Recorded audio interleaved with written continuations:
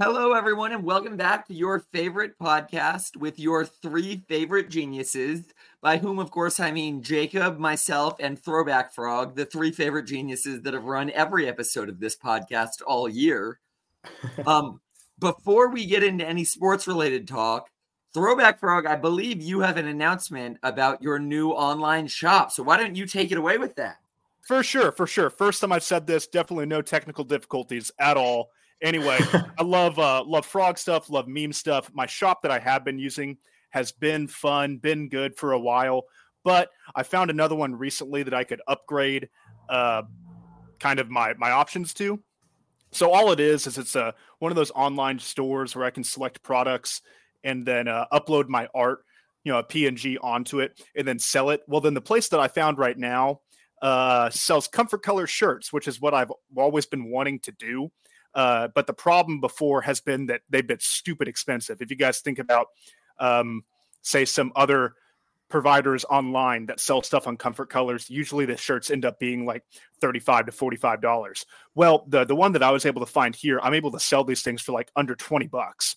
So that goes to like me. I'm not doing this as a job. This isn't like a career or like me paying for my rent, anything like that from this. This is purely that I'm just trying to get some cool designs out there. TCU, big fan of the frogs in Fort Worth and stuff like that, but there weren't that many retro vintage designs. And then with stuff like the vintage brand, Charlie Hustle, Home Field, that's kind of coming, that wave is coming back in. So I started doing some designs of my own. And now I've uploaded it to this new shop. There's cool stuff on there that are, pretty cheap for what it is, comfort color shirts, like under $20. And then I've got stuff uploaded on the flags too. So that's pretty sweet. So I have like a Throwback Frog on a flag. And then I've of course got my really popular Truck Stop 12, which is the new 16 teams for the conference. That one's taken off. A lot of people are really liking that. That's on shirts and flags. I can even put this on like beer bottles and stuff like that.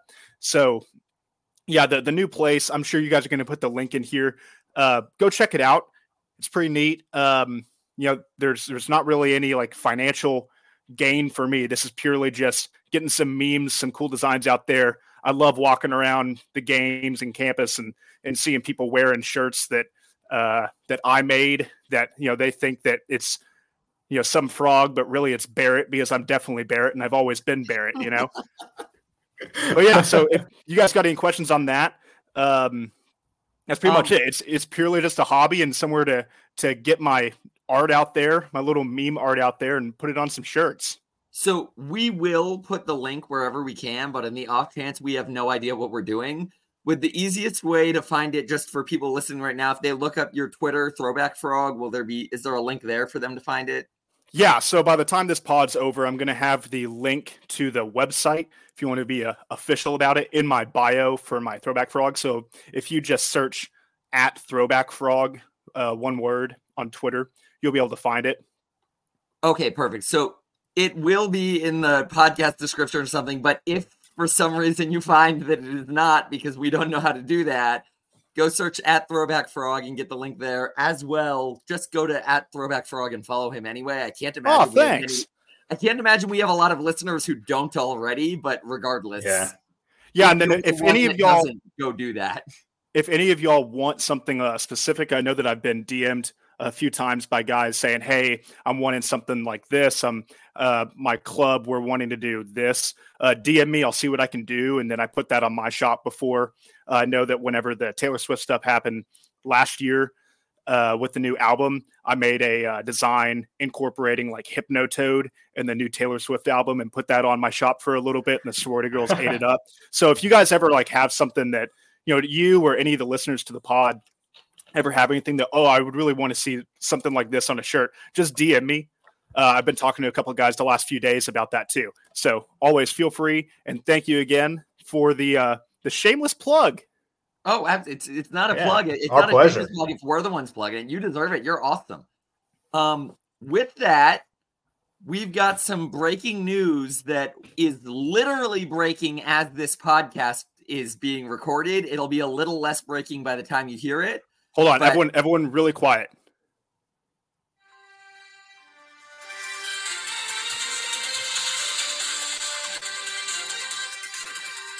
That Love is it. the perfect intro music for us to announce the breaking news that Joe Gillespie is fired. What are your thoughts, boys? In fact, we'll let Throwback. I know you particularly want to talk about this. We'll let you get a little more voice time in. Oh Christ! Please let me go last on this. Please, I'm begging you. I just riffed for so long, stroking my own ego. What are you thinking?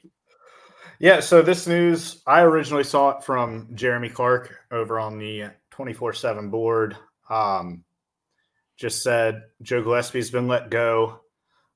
Spent 2 years as the Frogs defensive coordinator. Everybody who listens to this will know that. But what I didn't see on Twitter and what was said on the board is that that the assistant coaches are being retained. So McFarland is staying, Buckles is staying, and Gonzalez is staying. So those are our three, I think, main recruiters. So in terms of timing, it's weird.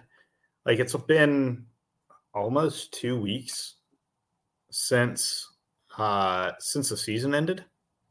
I don't really know why it took this long. I mean, I'd heard things that Gillespie was tarmacked and fired like right after the Oklahoma game.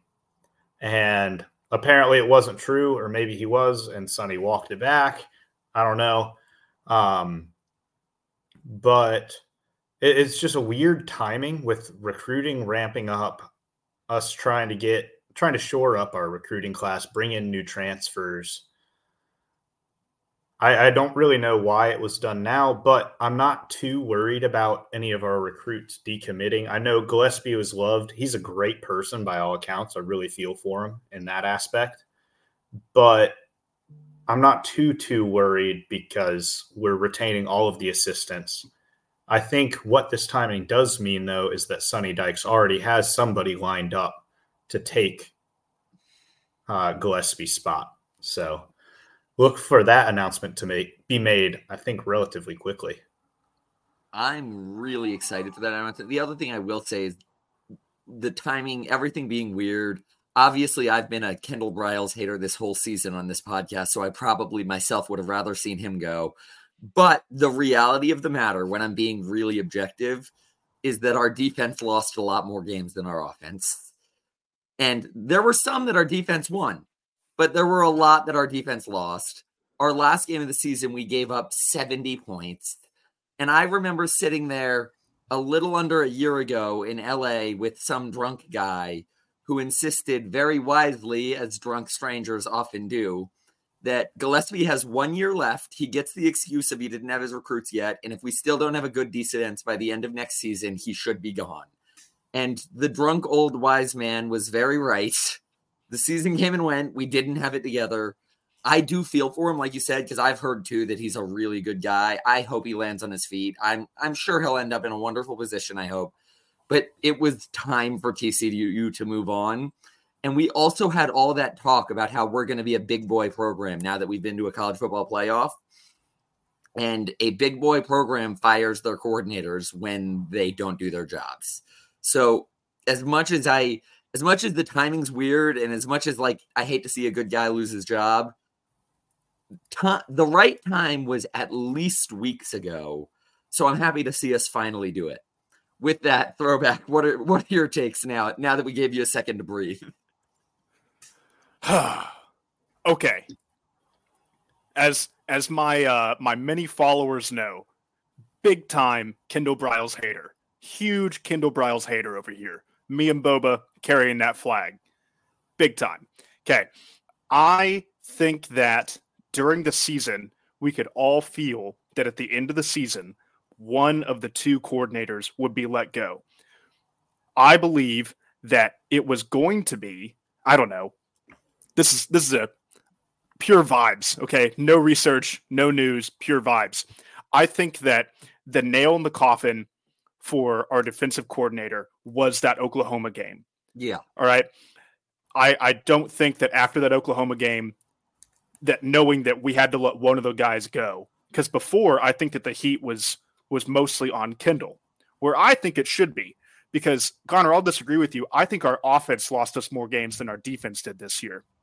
And I go based off of our average points that we scored last year. If we would have scored our average points last year with the defense that we had this year, we would have been like 8-4 or like 9-3. So we had multiple times this season where our defense got to stop Colorado, West Virginia, where our defense got us a stop and we had the ball at the end of the game and we couldn't do it on offense. Now, granted, that's statistics and math, and that can all be skewed. I do not think that the defense was good. I've gotten a lot of hate online for people thinking I'm a Joe Gillespie fanboy. I don't have anything against him. I don't have anything for him. I don't think our defense was good, but I definitely think our offense was the main issue. Whenever we're scoring over the course of multiple weeks, we consistently scored less and less points as it went on up until the BYU game. Every week up until the BYU game, our offense scored less points the week after itself. So my bad news, Bears, is that we let go of Joe Gillespie, because I think if we let go of Joe Gillespie, then we don't let go of Kendall Briles. A boy can hope, a boy can dream. However, I think that that's going to be the one, and we're going to be stuck with Kendall Briles next season. I know all the love that Kendall Briles gets with, oh my gosh, look at how many yards we have, to which I respond, if you're putting up 500 yards in a game and scoring 10 points, or if you're putting up 200 yards in a game and scoring 10 points, what's the benefit of the yards? If we can't score, it doesn't mean shit. So, what do you got on that? I was just going to say, you're not going to have to worry about Kendall Briles getting love, at least on a podcast I'm on. Oh, I know. I get it a lot online. But I think that the defense stuff. Now, here's my question for y'all. A lot of times it's talked about in the scheme. Well, the scheme's the problem. Well, the scheme last year got us to the Natty. Okay. We got our ass handed to us in the Natty. Yes. However, the scheme last year beat Michigan. Gave up a lot of points to Michigan, but Michigan never led. Undefeated Michigan never led in that game. So my question to y'all is, would you want to, as some people are calling for online, would you want to see a scheme change back to a 4-2-5, or would you want to stay with a 3-3-5 and find a guy to run a 3-3-5? For me, I don't actually have any problems with the 3-3-5. I think when it works really, really well. I think that the players we had last year, it didn't work very well with. Especially on the back end. I think to run a 3-3-5, you really have to have a solid group of safeties to watch for yourself. And I think our safeties relatively underperformed over the course of the year. We had some great plays at times, but overall underperformed. And same can be said for the cornerbacks besides Josh Newton. We didn't really have a solid number two. And when you can't cover receivers, it's going to make the defense look bad. We also failed to get pressure on the quarterback a lot. Right. So really, I don't give a crap whether we run a 3-3-5 or a 4-2-5 or whatever. If we're getting pressure on the quarterback, that's what I'll be happy about. Doesn't matter what the scheme is. I think our players at this point, since we have 2 years of Gillespie recruits, they probably fit the 3-3-5 better. But that can always be changed, as we saw 2 years ago when we went to the Natty. So just get pressure on the quarterback, make things happen. DBs can't cover forever. You also got to help your guys out. Also, I didn't really like the lining up 10 yards off of scrimmage. Yeah. On 3rd and 3. Yeah, that's where the scheme comes in. Yeah. So I would like to see some more press coverage. We have long corners. We have big corners. They're athletic. Get up on the line, push the receivers around a little bit, see what happens. I'm with Jacob on that. I'm not one of the guys who's particularly against the 3-3-5, but I'm also not particularly for the 3-3-5. I want something to work, and this year it didn't. I will say, though, yes, Michigan never led, but that's a lot more credit to our offense last year than it was to the defense against Michigan. No, on Michigan's first drive, we got that 4th down stop. No, I mean, the defense did a very good job. I mean, we got 2 pick sixes. Obviously, we did a good job with our defense, but all the same, Michigan put up a significant number of points on us. For sure. The defense held where it mattered, but that was not a national championship caliber defense. It was a national championship caliber offense with a good enough defense. Agreed. And that's my response to the Joe Gillespie stuff. No, I don't think that it was ever an elite defense. Now, we have to be careful as Frogs because we have been used to, for a generation, TCU being if not one of the best defensive teams in the country. Like year in and year out, our defense was always, up there, really good. So, folks knew that this was going to happen when we kind of switched philosophies over to an offensive side, because you're going to have a whole bunch of people that all they've seen for their entire life, for the last 20-something years, has been TCU being a wrecking ball on defense. I'm fine with the 3-3-5. I think that the 3-3-5, one of the big reasons they switched to it is it's, from what I understand, it's easier to recruit for because it's hard to get big guys, and simple monkey brain math, only need 3 big guys for 3-3-5 versus need 4 big guys for 4-2-5. So, you're saving a quarter of your line recruiting there. Now, how much that actually factors, I don't know, but that's what I understood was a big part of the defensive scheme originally, was to make it easier to recruit for. And then on top of that, we are having to recognize that the defense that we get, the defense that we get is not supposed to be Iowa. It's not supposed to be OG Gary Patterson. It's not supposed to be a defense to where we're holding other teams to like 10 points a game. This is supposed to be a defense that allows points, but restricts the other team in scoring enough for our offense to do its job. Now, if our offense is not doing its job, then our defense just gets schwacked. So we have to be careful in how we're looking at it, because I know that there's a lot of folks that just want to see us start like shutting out people again, like we did under GP. I don't think that that's going to happen here, because that's not our focus. Our focus here isn't to hold to these low scoring games and outlast other teams in some 10-7 slugfest. Our focus here is for the defense to, allow 20 some odd points a game, but our offense still win by 30 because we're scoring so much. Yeah, I think that's another area that we failed this year is Gillespie and Sonny. They made it pretty clear in press conferences, just hearing them talk, that they were okay with giving up points. Where they really wanted to win was the red zone. Right. This year, we just didn't win in the red zone. We didn't win in the red zone at all. We didn't really win out of the red zone in some games this year as well, where there were just long touchdowns.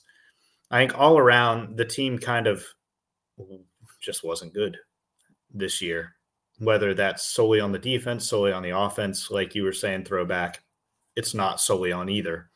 Football's a complementary game. If one person had to go, like Connor said, I think the nail in the coffin was the Oklahoma game, allowing 69 points in that game. Nice. 45, I think, to Colorado, 65 to Georgia. I think those games just can't happen. Right. I will give them props, though. Like when we played Texas, maybe it's our players coming to play when we play Texas, but holding the Texas offense to 3 points. Bijan Robinson to 29 points or 29 yards. Exactly. And then I think they had 29 points this year. Yeah. So it can work. It can work. And it did work in some games, and it just didn't in others. Another thing I don't think we saw this year were the halftime adjustments. Yeah, exactly. That was what probably disappointed me most this year in Gillespie, was that I had heard a lot of big talk before the season about us supposedly having some tricks up our sleeves for halftime adjustments, and then nothing ever happened. Right. There would be some spots where we come out of halftime, like how we came out of halftime against Oklahoma back before that got super far away from us. In that third quarter, we were actually able to do some work. But really, I feel like it was in the fourth quarter last season is where our defense really just started shutting people out. That's where a lot of games started to get turned in our favor, was in that fourth quarter. And, I think at Texas Tech, and how all of a sudden we just go from it being a close game to just blowing Tech out of the water in the last 10 minutes of the game. And then none of that happened here. We would have a good momentum swing from, coming out of half against Oklahoma. And then our offense would stall out or something else would happen. We'd allow some big play, and then it'd be a 3-touchdown game again. Yeah. So let me ask this. Oh, go. Hit it.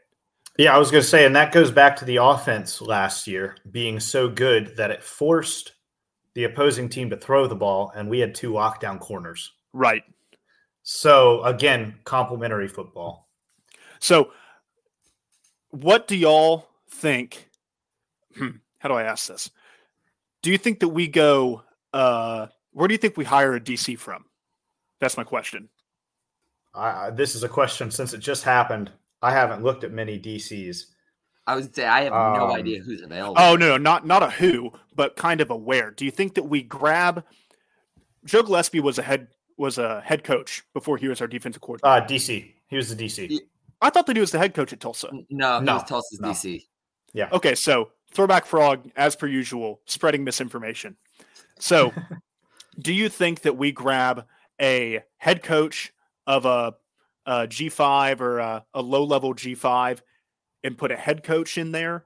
Or do you think that we grab a existing defensive coordinator from a power conference? Or do you think that we grab a positions coach and elevate that positions coach to defensive coordinator, grab someone's, safety coach from another school and bring him in over here? Which one of those would y'all be the most comfortable with? I have no evidence and no justification for this, but I think we grab a group of 5 defensive coordinator, kind of like Gillespie was, and bring him here. That's what I think too. Yeah, so there are a couple. Unless we were grabbing a safeties coach from Bama or something like that. Yeah. Which I don't think is going to happen. It's got to be this is a move that has to be an upgrade. It can't be a lateral hire. Or when has TCU ever lost a coordinator and made a lateral hire at a very important offensive position like offensive coordinator? I'm sorry, keep going. I mean, I can't answer that question because it's never happened, hands down. But I think it's got to be.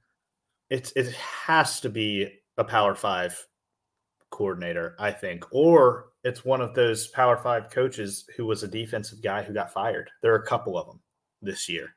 I think Arizona State might have had one who got let go. Zach Arnett is a name that's being tossed around right now. It's just.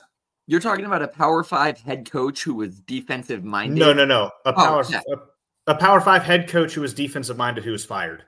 Okay. So who isn't a head coach anymore because he's gone. Yeah, so a list that I was looking at was for Penn State. And I know that I'm just riffing on this, and whenever you guys want to talk basketball, shut me up. Yeah, we probably will need to in a minute.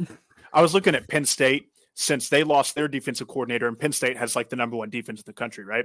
They lost their defensive coordinator to be the new head coach. So now Penn State is looking for new defensive coordinators. So I was just looking on that list, and I mean, it's names that, you don't really recognize because a lot of the bigger defensive guys have been picked up at other places. I know that Kansas State's guy was on there. The dude that was fired from USC was on there, which I think is hilarious because that's the guy that was getting outed every game for having the worst defense imaginable. So anyway, that's definitely something to watch. But let's move into basketball. I would say that'll be interesting. We do have to move into basketball. TCU lost to Clemson 74-66. What happened, Jacob? Well, it was a tough game overall. I thought we had a good start to the game. The first 5 to 10 minutes were really good. We were forcing turnovers, running. Clemson was really only staying in the game because they were shooting the lights out. Clemson looked really out of sorts. Girard, their Syracuse transfer guard, he's the one that kept them in the game with some off-ball screens. And ultimately, I thought the first half of basketball was the best fundamental basketball we'd played all season. It was really fun to watch. We didn't shoot well, and that trend continued throughout the game. But in terms of actually fun basketball to watch as a basketball guy, it was really entertaining. The second half just kind of went from bad to worse.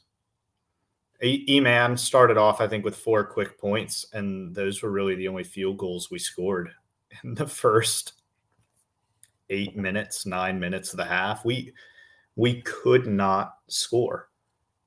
I felt like we couldn't make a single basket, and we actually couldn't. I think we made 19 shots the entire game. That's awful. Yeah, and like 9 or 10 or 11 of them were in the first half. I remember in the second half when the more or less sketchy call put PJ Hall at 4 fouls and they had to take him out. I was watching. I was like, okay, this is it. He's out of the game. This is going to be when we rally right at the end, just in time. It's when he's out. And honestly, we had the shots to do it. Like we just didn't make any of them. Like literally in that entire gap where he was out, just nothing happened. We missed everything we were able to make happen. We missed. Yeah, and we did kind of come back. We were down by 15, and we got it down to like 6 points at one point. Right. And then there was that goaltending call that was not goaltending on Cork. Yeah. And that was the turning point. Because we were making a comeback, when that goaltending call happened, it put them back up by 8. We flipped between 6 and 8 for a little bit because of free throws. But that was the real turning point. We were never able to recover after that. Ultimately, though, I thought we deserved to lose. Clemson was the better team. I 100% agree. I sent in our group chat that morning when they shifted the line to have us be picked to win by 1.5 points. I was already pissed that the line was even at one point. And even when it was only Clemson by 2.5, I was a little upset because I really felt like Clemson was a better team. And if we won, I wanted the credit for beating a better team. And if we lost, I wanted to be able to say, well, yeah, they're a better team. But that line kept it way too even and then tipped right to us at the very end. And I hated seeing that. And then I know Barrett even said back that his take was that Clemson is the better team right now and TCU is going to get there. But right now, Clemson's the better team. And he's right. And it showed last night. Like, yeah, TCU down the line could be a team that can win that game.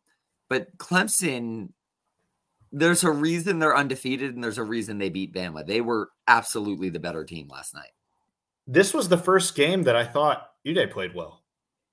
I thought he played really well. I was happy. I thought he played good defense, actually, on PJ Hall for the most part. Hall knocked down 2 threes from like way behind the line. That was incredible. He's definitely NBA bound.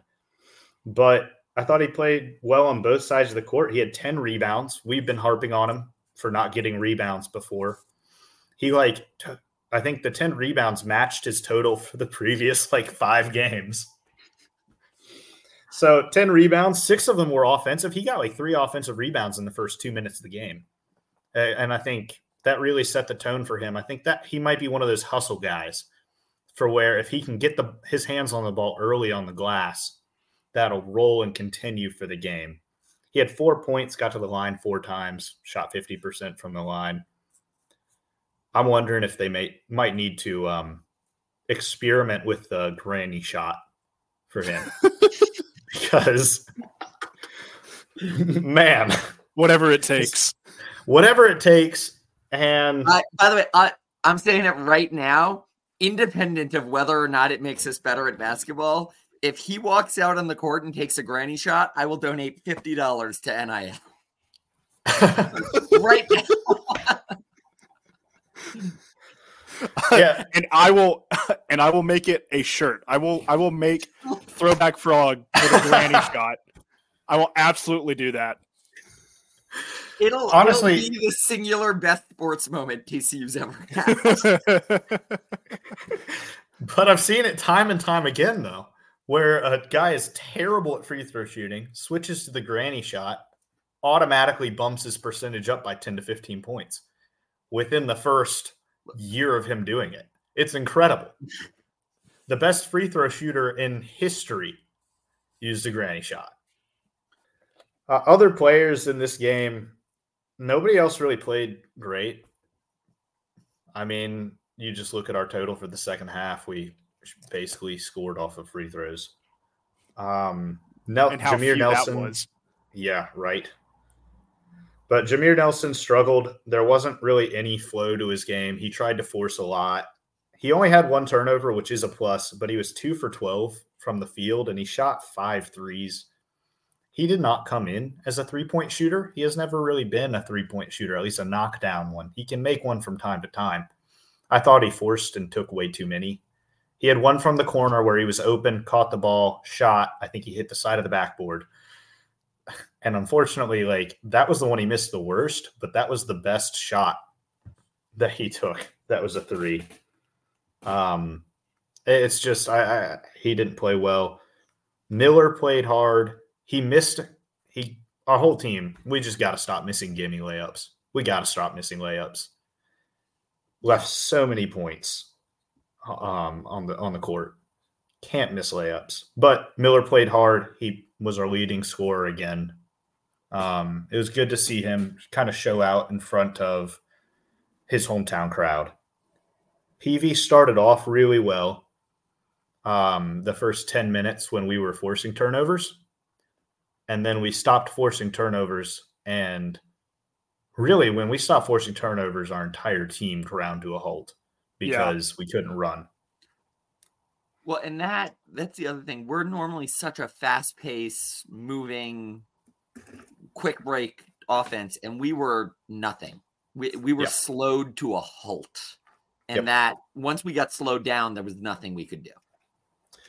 Yeah, and even in our half-court offense, the guys that we normally rely on to make shots, PV, Miller, Coles wasn't making shots yesterday. He had his worst game of the season by far, in my opinion, and he was completely outplayed by the Shefflin guy, who I thought was the exact same person as Coles. Kind of stout, doesn't really – not the most, athletic guy, but just does the fundamentals really well.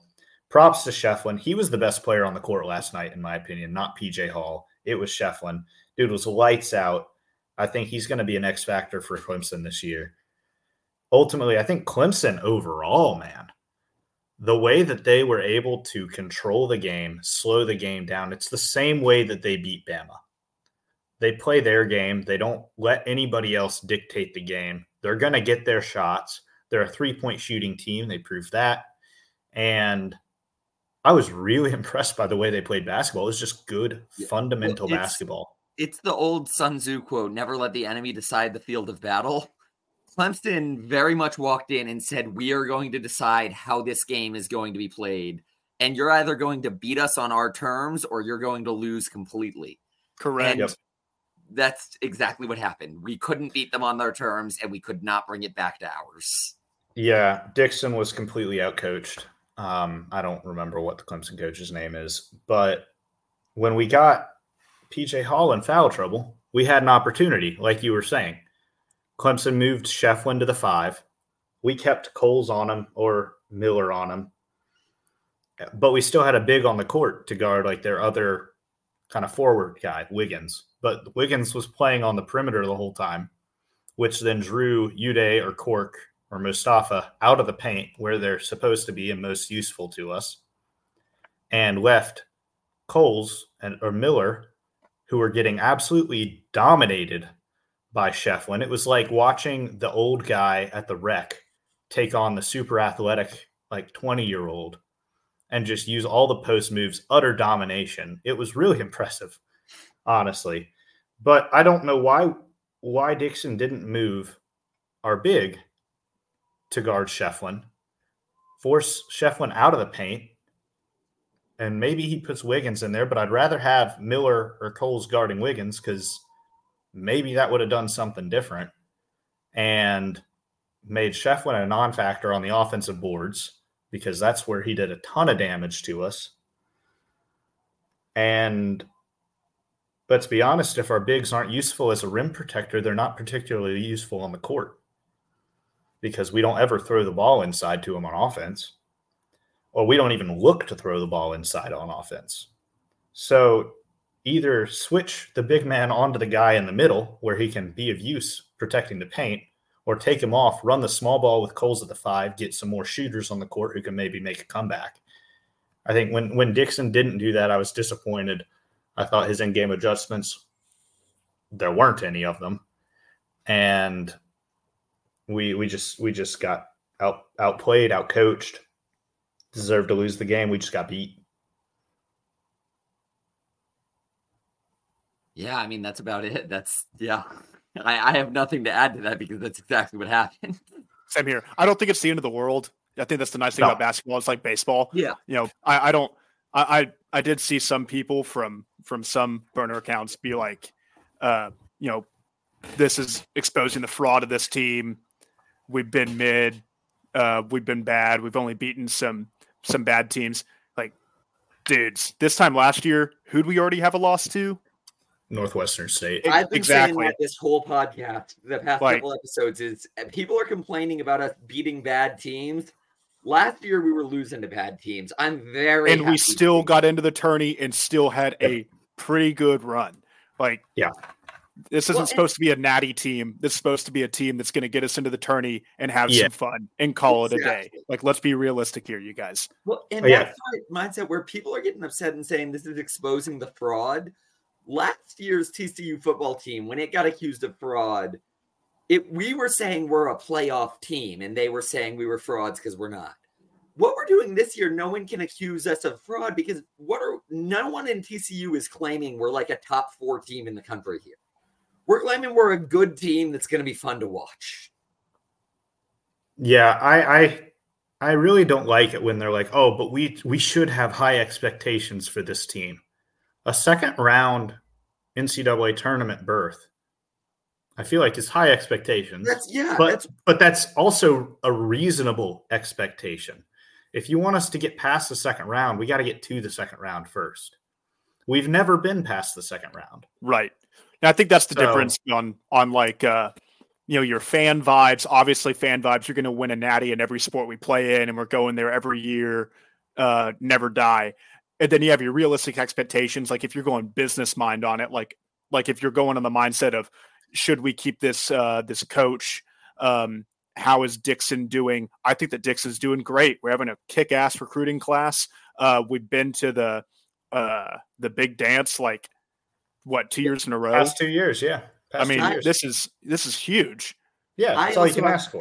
As a guy who's been a TCU fan for 26 years, it shows who just showed up the past few years, because I watched a lot of basketball seasons. Oh my God. Where, there were much lower expectations than anything we could imagine now. Yeah, if I had one gripe with Dixon, I would say it would be the half-court offense, because when we're not forcing turnovers, our defense can only hold them for so long. I thought we played good defense last night. We only allowed 74 points. That's a good defensive performance. Well, and especially considering our defense has been a weak spot this season. Right. We've basically allowed 74 points from teams who are way worse than Clemson. Holding them to 74 points was a great job. Yeah, agreed. We just need the offense to catch up. We brought in Tennyson to hit shots. We brought in Nelson and Anderson to drive into the paint, get penetration, score. They didn't do that last game. I blame the court in Canada because that court looked awful on TV. So it had to have been awful to play on. Canadians. And once we get back to Fort Worth next week and play Arizona State, everything's going to be A-okay. I'm looking forward to see how we play against Arizona State. I know the expectations were high for TCU basketball this season. Like I said, probably second round of the NCAA tournament. High expectations. Maybe top 4 in the Big 12, top 4, top 5. When you suffer a loss like we did and just get kind of dominated in every aspect of the game, and your expectations were high, it takes a strong mentality and strong mental toughness to get back on your feet. I'm looking forward to seeing if we have that against Arizona State, and I think that will tell me how we will play the rest of the season and then what to expect from there on out, because will we succumb to the pressure or will we rise above it? Right. Yeah. Does it become a slide, or is this just a one-off thing? And to be perfectly clear, like, Arizona State is not an awful team. So, a loss to them isn't a problem that, you lost to Arizona State. The problem would be, oh boy, now it's looking like you just lost 2 in a row. So really that's what you're wanting to keep from. Well, and I suppose I probably should say this for a minute later, but not only are they not an awful team, they've got a bone to pick with us. Right. We knocked them out of March Madness, and we're a pending conference opponent. They're coming with their A game. But we'll save that for a minute from now. All right. Let's get into some picks for the week. We've got, same as usual, we've got a couple kind of gimme Big 12 games because it's early. Then I've got 3 bigger games going on around the country. 3 most important games of all, and then our mystery game. So do you know the score from last week? I do. Last week ended at Connor 16 points because I won our mystery game, which I'll get into in a second. Jacob 14 points and Barrett 11 points. And I won our mystery game where I picked team 2, who was Yale, who received 95 points over Colby Sawyer with 36 points. Poor Colby. All right. So going into this week, Jacob, who is winning, Arizona State or TCU? I'm going to go with TCU. Bounce back. Mentality monsters. Throwback. Who's winning? Frogs. You are both correct. Go Frogs. All right. Oral Roberts at Texas Tech. Jacob. I'm going to take Texas Tech here. I think Oral Roberts has decreased since losing Max Asmus. Throwback. I fear that Oral is not prepared for the rash. Wreck him. That was so good. All right. I'm not on good terms with Texas Tech right now, so I'm going with Oral Roberts. LSU at Texas, Jacob. Also, same as last week, I'm saying at. I have no idea what of these games are like weird neutral. They're listed as, you get it. I LSU gotcha. at Texas. Texas is going to win this one. They suffered a really embarrassing loss to Marquette and bounced back in a big way in their last game. They'll continue to do so against a kind of middle-of-the-road LSU team. Throwback. The second one. Texas. So Texas? Yes. Okay. I've lost way too many points in football season picking against Texas in this game. I'm going with Texas. Kansas at Indiana. Jacob. I'm going to take Kansas here easily. Throwback. Big 12 go. Brrr. I'm with both of you. Kansas. A&M at Houston. This will be a good game, actually, because A&M's a top 15 team. Houston's a top 2 team, top 3 team. Yeah, it's going to be a game. It'll be a really good game. I'm going to take Houston since they're at home, even though it might be a tournament. All right. Throwback. Is this going to be the first game where is it at A&M or at Houston? It's listed as at Houston, but also I don't know if it's I'll be able to tell you in 1 second. Okay. Scores. So long as it's not at A&M. No, it's definitely not at A&M. It's either at Houston or it's a neutral court. Okay, sweet. Then second time, Big 12 go brrr, round 2, electric boogaloo. Go Houston. All right. Well, I said in the beginning of basketball season that I thought Houston was going to end up underwhelming. I'm going to pick this game to be the first one where that starts to happen. Losing to A&M wouldn't really be underwhelming, but I'm taking A&M in this one. It's in Houston. Either way, A&M's going to show up just as big there because they're not that far away. I'm taking A&M. UConn Gonzaga, Jacob. Ooh, good game. Yeah. I'm going to take UConn, though. Throwback. Huskies, simply to support Michael Penis and the Huskies playing Texas. All right, I've got Gonzaga. And then we've got Arizona, Purdue. Jacob. Oh, this is the best game of the non-conference slate, easily. I think I'm going to take Arizona just because they looked so dang good against Wisconsin this weekend. I know Purdue has Zach Edey, but Arizona, man, they can make shots in bunches. I think they'll take it. Throwback. Arizona was one of the easiest mascots to design whenever I was doing my new Big 12 truck stop thing. So go Arizona. To quote a wise man who's spoken already on this podcast, Big 12 go Burr, I'm going with Arizona. UNC, Kentucky. Jacob. I think Kentucky takes this one. I think UNC are frauds. They were last year. They are this year as well. Throwback. I just flipped a coin and it said neither, so I'll go with Kentucky. All right, I'm going with Kentucky also. I really don't know much about either of them. I know they're both supposed to be good, but if our resident wiseman from North Carolina says they're frauds, I'm going to take his word for it. So I will go with that. Now we are on to our 3-point round. We have Gallaudet at Longwood. Well, Gallaudet has that new freshman shooting guard. Gallaudet does have a new freshman. I've heard he's pretty good. So I'm gonna take Gallaudet. Throwback. If the wood is long, then they've got my vote. Well, in a similar trend, when I used to work for the State House of Representatives, there was a guy named Brian Pitts, and he would speak on every bill in the entire house, almost everyone. And it was always a big deal when you saw Brian Pitts talking. And Brian Pitts had a catchphrase that every aide in the State House knew. Brian Pitts would yell, "If the bill is long, it must be wrong." So in Brian Pitts fashion, I think if the wood is long, it must be wrong. So I'm actually going against you here and going with Gallaudet. Next, we have got an in-state rivalry. We have North New Mexico versus New Mexico State.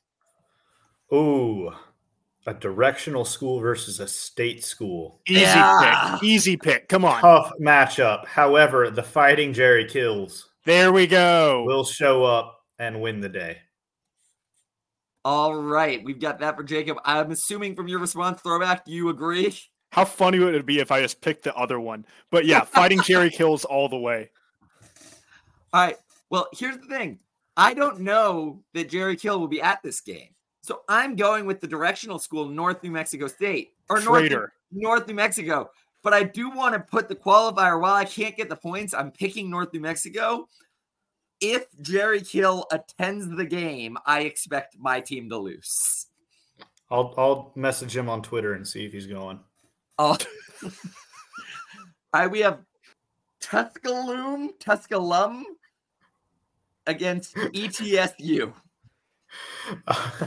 I'm going to go with ETSU because it's the one that I've heard of. All right. I think Tenochtitlan has definitely got this one in the bag. One of the largest cities in the world at its time. It's coming back. I am with Throwback on this one. I have looked much into the city at its time. Looked much into. We are restoring Tusculum to its former glory. All right, last but not least, mystery game. XL has picked team 2 for me. Jacob, who are you riding with? I'll go with team 1. All right, and Throwback. Team 2. Screw it. Let's go. I don't know why you were calling him Throwback this whole time. It's Barrett. You could just call him Barrett. It depends on which one of my split personalities you're going with. Also, for what it's worth, because this is Barrett, I'm counting his picks towards Barrett's point score. As you should. Oh, can we repick? No, I think you actually had most of them right with what Barrett would say. I think he might have picked. What do you mean would say? I'm right here. With what Barrett did say. The voice modulator's off. You guys can stop faking. All right. We have had our picks for the week. We've talked about Clemson. Now it is time to not wrap it up, but move into the big thing, what everybody's here for. What should we expect from the game this week against Arizona State, Jacob? Arizona State 6-3 overall. They're coming off of a 84-89 loss at San Diego. And their best win is a 76-74 win against SMU. So props to them for beating SMU. Thank you for that. I think they're not great. They're not terrible. They kind of ride that middle zone. They'll probably be on the outside of the NCAA tournament, but they could be fighting for a spot depending on how their conference season goes. The one thing that is good for us is that this team cannot shoot. They can't shoot free throws. They can't shoot three-pointers. They can't really shoot anything that aren't free throws or three-pointers. Their free throw percentage as a team is 61.8. That's awful. And their three-point percentage as a team, I believe, was less than 30%. Some players to watch out for. Their best player is a guard. His name's Frankie Collins, 6 foot from Sacramento, California. He's averaging just under 14 points per game, 6.1 rebounds per game, and 3.7 assists per game. He's in his third year, and he's one of 2 players to have started every game this year. He doesn't really score a ton of points, but he just gets a really consistent 10 to 19 points per game. He doesn't have like one game that's pulling his average up. He's a 45% shooter from the floor. He shoots 31% from 3. And I think, this next guy, Jose Perez, he's their best 3-point shooter out of the guys that play. And he shoots 33%. But Jose Perez, 6'4" guard from the Bronx, 13.2 points per game, 5 rebounds per game, 3.2 assists per game. He's a 5th-year senior. He either scores a lot or he doesn't score at all. So he's kind of the opposite of Frankie Collins. He shoots 47% from the field. Like I said, 33% from 3. Last guy we need to pay attention to is Jemiah Neal. Had to make sure this was a guy, not a girl. He's a 6'6" guard forward from Toledo, Ohio, averaging 12 points a game, 6 rebounds, and 2 assists. He's a 3rd-year junior, another consistent scorer. He did score 20 points in the loss to San Diego, and he shoots 40% from the field and 29% from 3. Ultimately, I think we should dominate this game and win easily. That's looking at the paper. I haven't been able to watch much Arizona State basketball this year. They lost to San Diego. I'm not sure that I want to watch much Arizona State basketball this year, because that's San Diego and not San Diego State. Oh, San Diego is not really a great basketball team. I think they're like 5-4 or something like that now. Like Connor said, Arizona State's going to have that chip on their shoulder, future conference game. We beat them in the NCAA tournament on a last-second shot last year. They're coming off a loss. We're coming off a loss that was kind of disheartening. All of the factors here are in the making for an upset. Let's hope that our guys bounce back mentally from the game and are able to dominate. Yeah, I don't think I have anything to add. My real 2 cents of this was that they have a bone to pick with us, and that's going to make this interesting. But all things considered, you just ran through the stats and the numbers and the players. We should be able to win. If we don't win and we are on a 2-game losing streak, even with I'll obviously be optimistic on the other side, saying, well, they had a bone to pick. There are reasons we lost. But if we don't win, it's time to start worrying about certain things as we start to get into that losing streak against non-fake teams. But at the end of the day, I do feel pretty comfortable that we'll win this one. I'm not particularly worried for the Frogs. Yeah, the big thing is that they can't shoot. If we can pack the paint, force them to shoot, we should be able to run away, get some long rebounds, start some fast breaks where we don't have to force turnovers constantly. The only downside with that is that the basketball gods seem to bestow the ability to shoot absolute nonsense shots against TCU. So this team that can't shoot is inevitably going to show up and just start shooting from half court this week. Well, you know why that is. It's because of the downfall of Snoke Teclon. If they come back, the gods will be appeased. This is S tier thinking, you guys. He's playing the long game here. He's playing the long game. Once we bring them back to their former glory. Exactly. Yep. Exactly. Yep. All right. Do we have anything else on Arizona State? No, I think that's pretty much it. Force them to shoot. If they get to the line, they can't shoot free throws either, so I'm not particularly worried. I'd like to see some more half-court offense from us this game. Just something other than fast break points and free throws as the source of our offense. Awesome. Well, with that, do you want to get into our quadrant tracking and our power rankings? Yeah, so on the quadrant tracker, we really only had one game this week. It was Clemson. It was a Q1 game. We lost. So we now have one Q1 win, I believe 6 Q4, or one Q3 win, 6 Q4 wins, and one Q1 loss on the season. Our game against Arizona State, they are ranked number 97 in the Ken Pom right now.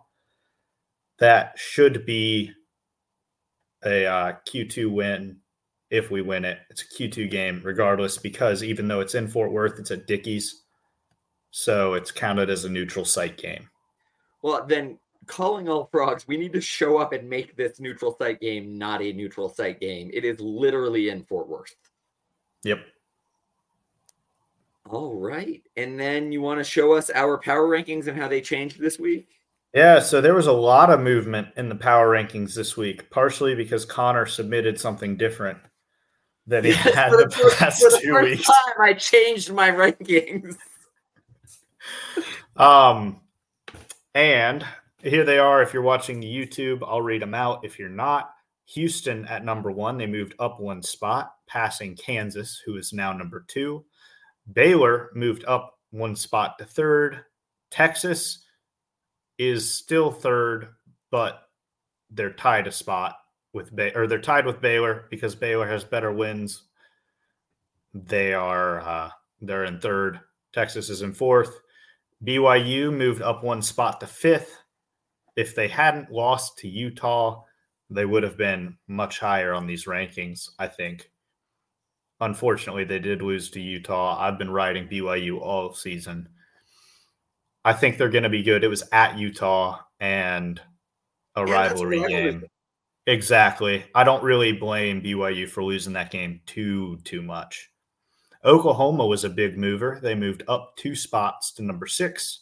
Iowa State is at 7. TCU moved down 2 spots to 8. Cincinnati is at 9. Kansas State at 10. Texas Tech at 11. UCF at 12.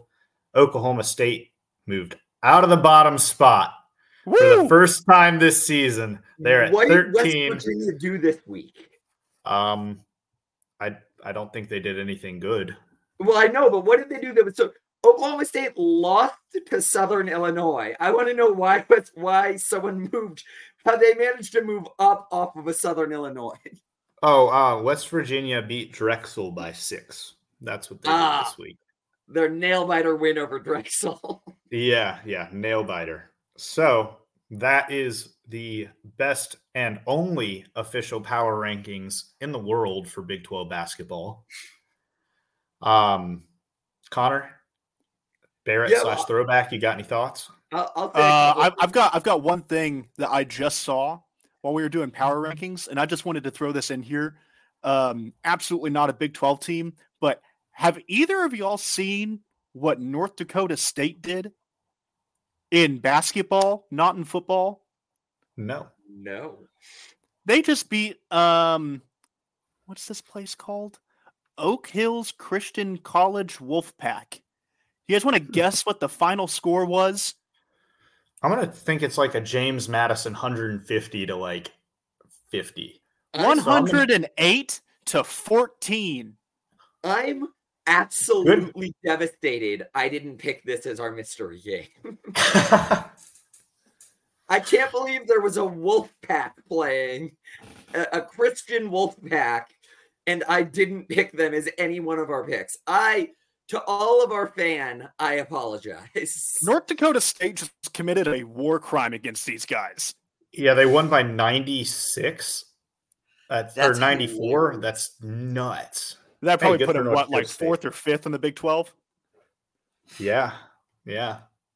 Something That's like that. insane. For the week. Yeah. Well, my takes on the Big 12 power rankings, I will say, are Houston, I moved up. I still think they're going to be disappointing. I don't have them above Kansas, but I'm not anchoring them as heavily as I was before.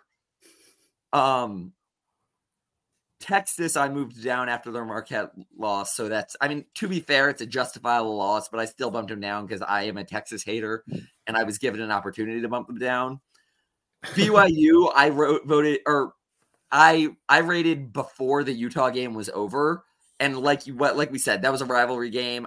We knew they were going to lose by the time I voted, but I didn't care. I thought BYU didn't deserve to be punished that much for losing a rivalry game.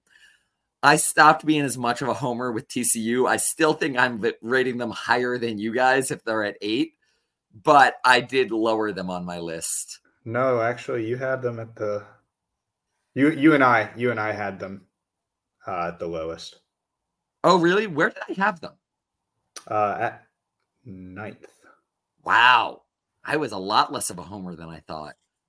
And then the thing I disagree most with is Oklahoma State moving up one. I voted at West Virginia at 13, and I actually wrote in a talent drop-off and then voted Oklahoma State. So I am an Oklahoma State hater this season, and it's very easy to be that. Yeah, I think I might pick against Oklahoma State in just about every single game for the rest of the year. Yeah, they're rough. Yeah. Do we have anything else? Any last-minute thoughts on anything? Throwback? Frogs continue to go. Brrr. Go check out my shop if you guys got free time and like $20 to throw. For all of your one fan, Connor's mom, thanks for being here. And roll tide. All right. Thank you to everyone who watched. Thank you, Mom, for watching from heaven. It was a great episode. As always, tune in next week.